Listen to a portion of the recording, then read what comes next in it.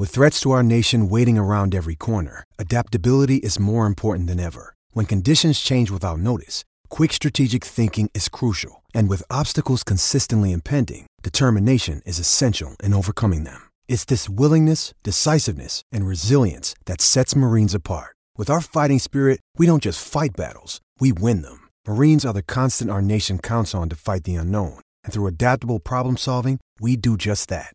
Learn more at marines.com. Hello, and welcome to the Roman Around League podcast. I'm your host, former NFL scout, Tyler Roman.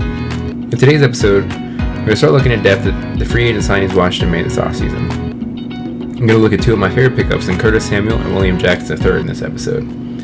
Two additions that I feel make an immediate impact for this team in their quest for a second straight division title. So with all that being said, let's get started. Let's start off with Curtis Samuel.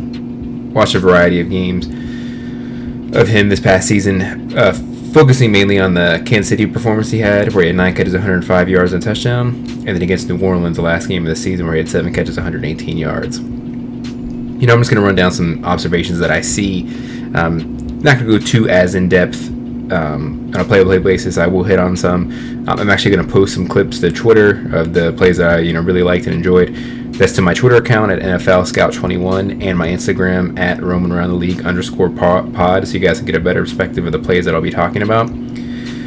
But in general of Curtis, he lines up everywhere: slot, backfield, outside. You got a lot of the versatility. That's why the team went after him in free agency.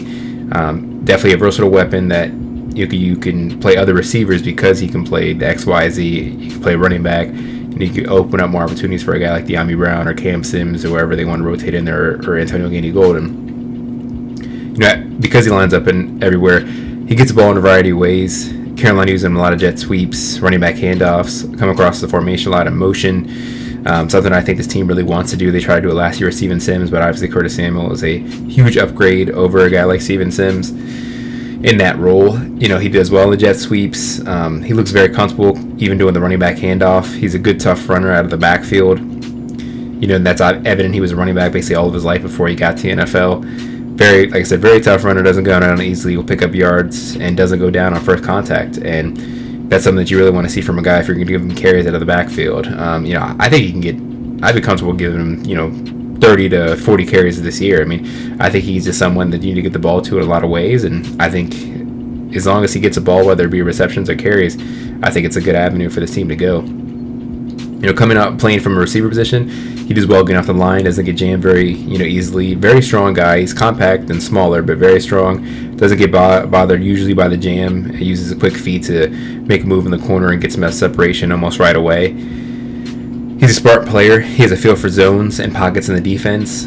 You could tell that based on the film. He could tell where the DBs are playing him. He sits, when they're in zone, when he finds a pocket, and he carries on the crossing routes when he sees there's some area in the corner side of the field or outside of the field. He adjusts the ball well. He has a really solid catch radius for a guy of his size. That's evident in a 8-yard catch he had against Kansas City, where he kind of jumped to his left to make the play. Like I said, those will be posted on Twitter for you guys to see. He's also a willing blocker. He actually was used to chip off the edge a few times, and that's something else that you want to consider when a guy that size. It's great to see that he's willing to block and throw his body in there. He's improving as a route runner.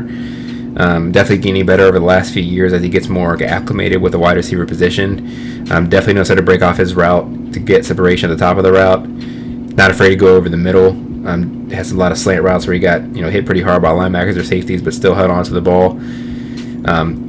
Like I said, runs a lot of crossers and over routes. That's the way Carolina was using him. And like I said, that makes sense because he has a feel for the open zone when they're in zone coverage, and even when man, he has the speed to separate. So I totally get that. I think he's gonna run similar route concepts here in Washington. And not a lot of jump ball situations, but is aggressive with the ball in his when the ball is up for grabs. Yeah, the few that I did see, he made a play on it and was able to come down with it. So that's obviously great to see for a guy only at 5'10". He's a tough player, and he just competes. He's a cliche of, he's a football player. He's going to be a guy that goes out for you and gives it his all every Sunday or Monday, whenever they're playing. And he's just a great guy to have on the Washington football team. Will definitely be instrumental in taking pressure off of Terry McLaurin. And, other receivers are getting open, whether it be De'Ami Brown or Cam Sims, or, the list goes on depending on who makes the team. I think Scott Turner will have a field day getting Samuel the ball.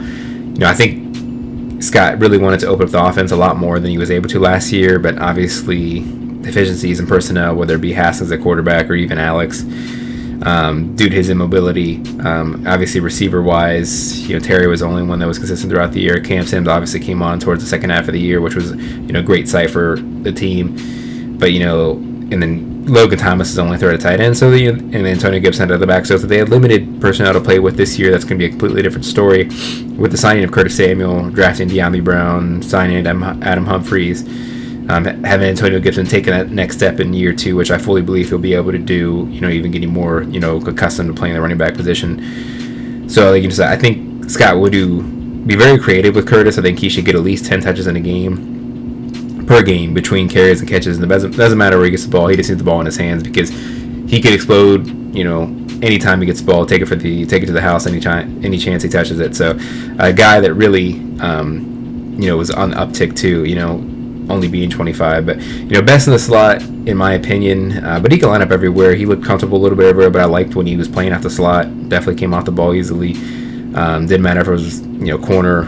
And obviously, if a safety and linebackers on him, it's a complete mismatch in the slot. So definitely fits with the rest of the receiver group. Like I've kind of already mentioned, with the Terry, obviously they go back years, coming out of the same recruiting class in Ohio State. Well documented how close the relationship is. So those two will be great. It's a great 1-2 punch. He'll fit with De'Ami Brown, Adam Humphries. It's a well-rounded wide receiver group coming to form here in Washington, D.C. He should be the clear number 2 option in the pass game, at least from wide receiver perspective. And honestly, even fighting Logan Thomas for that second opportunity, I think Curtis should be right there. In second progressions, come after Terry. He'll be a great playmaker for this team, and I think he's easily going to live up to that contract. 3 years, $34 million. But what I love about that is that, I guess like I said a little bit earlier, he's only going to get better. I mean, he won't even be 25 till August. He's actually younger, almost a year younger than Terry McLaurin, who will turn 26 in September. So, when you're giving out contracts like that, and that even wasn't too, pricey, but, you want to give it to a guy that's almost just entering the prime in his career. Like I said, is only going to get better as he gets more acclimated with the wide receiver position, gets more reps. It's great that he's going back to an offense that he knows, and Scott Turner, and the comfortability with Ron and Scott Turner, and it seems like every other coach in this coaching staff. So it definitely would be good to see for him to have familiar faces, and that's why I think will actually help him feel comfortable from day one and really produce for this team from day one. Next, take a look at William Jackson III. I saw a good amount of game films of him this past year, but I'm going to focus on his game against Washington, just because obviously he's a Washington football team player now, and against the second game against Pittsburgh, where they were at home on Monday Night Football and they upset Pittsburgh late in the season. He shadows number 1 wide receivers, and I love that he shows that mindset and abilities, because it takes a really tough personality to want to lock down that guy and take it to that challenge. Some guys aren't up for that. And I just like that he has that. And I think he has the ability to continually, if not shut down number 1 wide receivers, at least keep them in check. And he was able to do that pretty consistently in 2020 for Cincinnati. His long arms and size is evident on film. I mean, it looks like his arms goes to his knees sometimes. He's just a really rangy corner, and I really like the style of play. He's a physical player at the line of scrimmage. He's going to try to jam, press.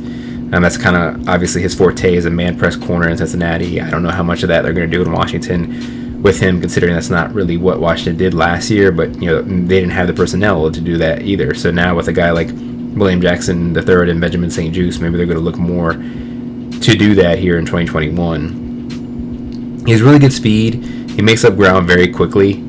I think he was like a 4.4 guy coming out of college out of Houston back in 2016, and that speed still shows up on film. It allows him to guess a little bit and take a risk, and that can get him in trouble from what I've seen, just because you can see he almost trusts his speed too much and tries to make some breaks in the raw, or not really look at the quarterback a little more than maybe he should at sometimes. But he didn't have that luxury at Cincinnati, where they had a pretty porous front seven. But coming to play in Washington, it's going to be heaven for him that he gets to watch quarterback a little more, make plays in the ball, because that ball's coming out here in Washington.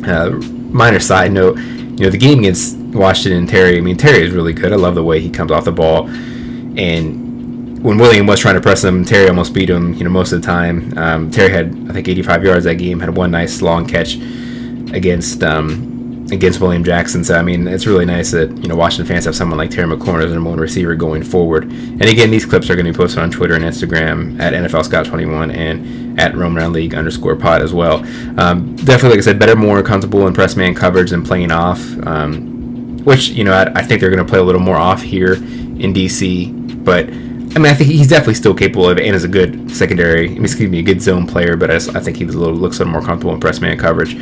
Doesn't get targeted too much, and that shows how much teams respect him, but also the proof of his lack of interception. He hasn't only had a handful in his career, but that's because Cincinnati, they were trying to shy away from him. That's the main guy you wanted to avoid when you're playing Cincinnati Bengals. Ball skills are there to make plays, though. I have no doubt about that. I don't think it's a hands thing with him. I just don't think he had very many opportunities. But playing behind this, ferocious front seven, I think he's going to have a lot more, chances to make plays on the ball here in DC. Problems with the little quicker, shorter receivers. Deontay Johnson was one of them in the film against Pittsburgh. Gets a little caught off guard with the shiftiness of guys of that stature. Makes sense due to his size. He's a longer corner. And most times, longer corners do have problems with the quicker, shifty guys. So, something to keep in mind. Maybe that's a guy like Kendall Fuller can cover. If there's guys like that, they play in this year's schedule, which there will be. Even the NFC East, guys like Amari Cooper, he's a little bigger, but definitely quick and shifty. Or, a Sterling Shepard from the Giants. But, I mean, he's going to be perfect against a guy like Kenny Golladay against the Giants just because their sizes, almost mirror each other. And I think William Jackson will do a really good job against Golladay coming up in this next 2021 season. He's a willing tackler in the run game, not afraid of contact. It's something he's gotten better at over the years. Doesn't shy away, like I said, from contact. And in the screen game, he fights out the blocks pretty well. Come from the receivers or offensive linemen to make plays on the ball. But, overall, he'll be number one cornerback for this team. He and Kendall Fuller will prove to be a great duo. I'm a big Kendall Fuller fan as well. I think these guys can be one of the best corner duos in the NFL. Kendall has great ball skills. Like I said, I think William Jackson has that too, just hasn't been able to display it as much. So this, was another great signing for this team. A steep price, but it costs for talent, and William Jackson III has that. He was the best corner on this free agent market, in my opinion, and a lot of people's opinion. And he's never played behind a front seven like this. It's just Cincinnati didn't have that talent. Coming here to play behind the Chase Young, Montez Sweat, Deron Payman, and Ioannidis Himsettle. I mean, you guys know all the names, but he's just gonna. You could tell from his excitement watching this, from the interviews that I've seen, he's just stoked to play here and be here, and I think it's really going to help. I had John Keim on the podcast last week, and he mentioned he was really excited to see him. He's mentioned a few times that he was a guy that really needed to change the scenery, and I think it's really going to uplift his abilities and mindset, and I think he's just really happy to be here, and I think he's even going to take a bigger step here come in 2021. I think 5 picks is not out of the realm of possibility, and I think he might put himself more on the map when guys take a number one corners in this league. I think William Jackson can come with that conversation more.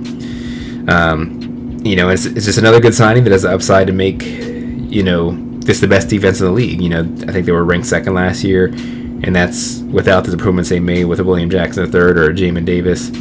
Obviously, in the first round of Benjamin St. Juste, and they made even better adjustments to this back front of the defense at secondary and linebacker. So this defense is sky limit, and that's why I'm so high on this team, because regardless of the offense, the defense is going to be there. The defense is going to come in and play week in and week out, because guys like Chase Young and Montez Sweat are not going to let them not show up, and Jonathan Allen. They're always going to come consistently and play well. Same thing with Landon Collins. I'm excited to see him come back this year. Cam Curls obviously was a absolute revelation and a steal in the 7th round last year. So this defense is something this fan base can rally around and get excited, and they're going to keep this team in games no matter what happens on offense. And obviously with better quarterback play this year, they easily can be a 10 or 11 win team this year.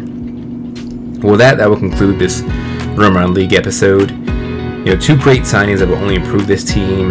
These are guys that are on or in the peak of their careers, but it's refreshing considering how previous regimes did business. Obviously, they were all about signing guys that were kind of on the back 9 of their career, looking for one big more paycheck. So now with the team, being run hopefully is better as of now with Ron Rivera, Martin Mayhew, and Marty Herner, they're finally back on track to hopefully have some sustained success in the nation's capital, which is not happened in 3 decades basically. So Having said that, Samuel and Jackson III will play big parts in the Washington football success for 2021, and I'm really excited to see what they bring for this team on Sundays. Hope you enjoy this edition of the Roman Around the League pod. You can follow me on Twitter at NFL Scout 21 and Instagram at Roman Around the League _pod. And like I said, there are going to be clips from these games that I watch on both of those social media accounts. Thanks for listening. Please rate, subscribe. This is your host, Tyler Roman, signing off. See you next time.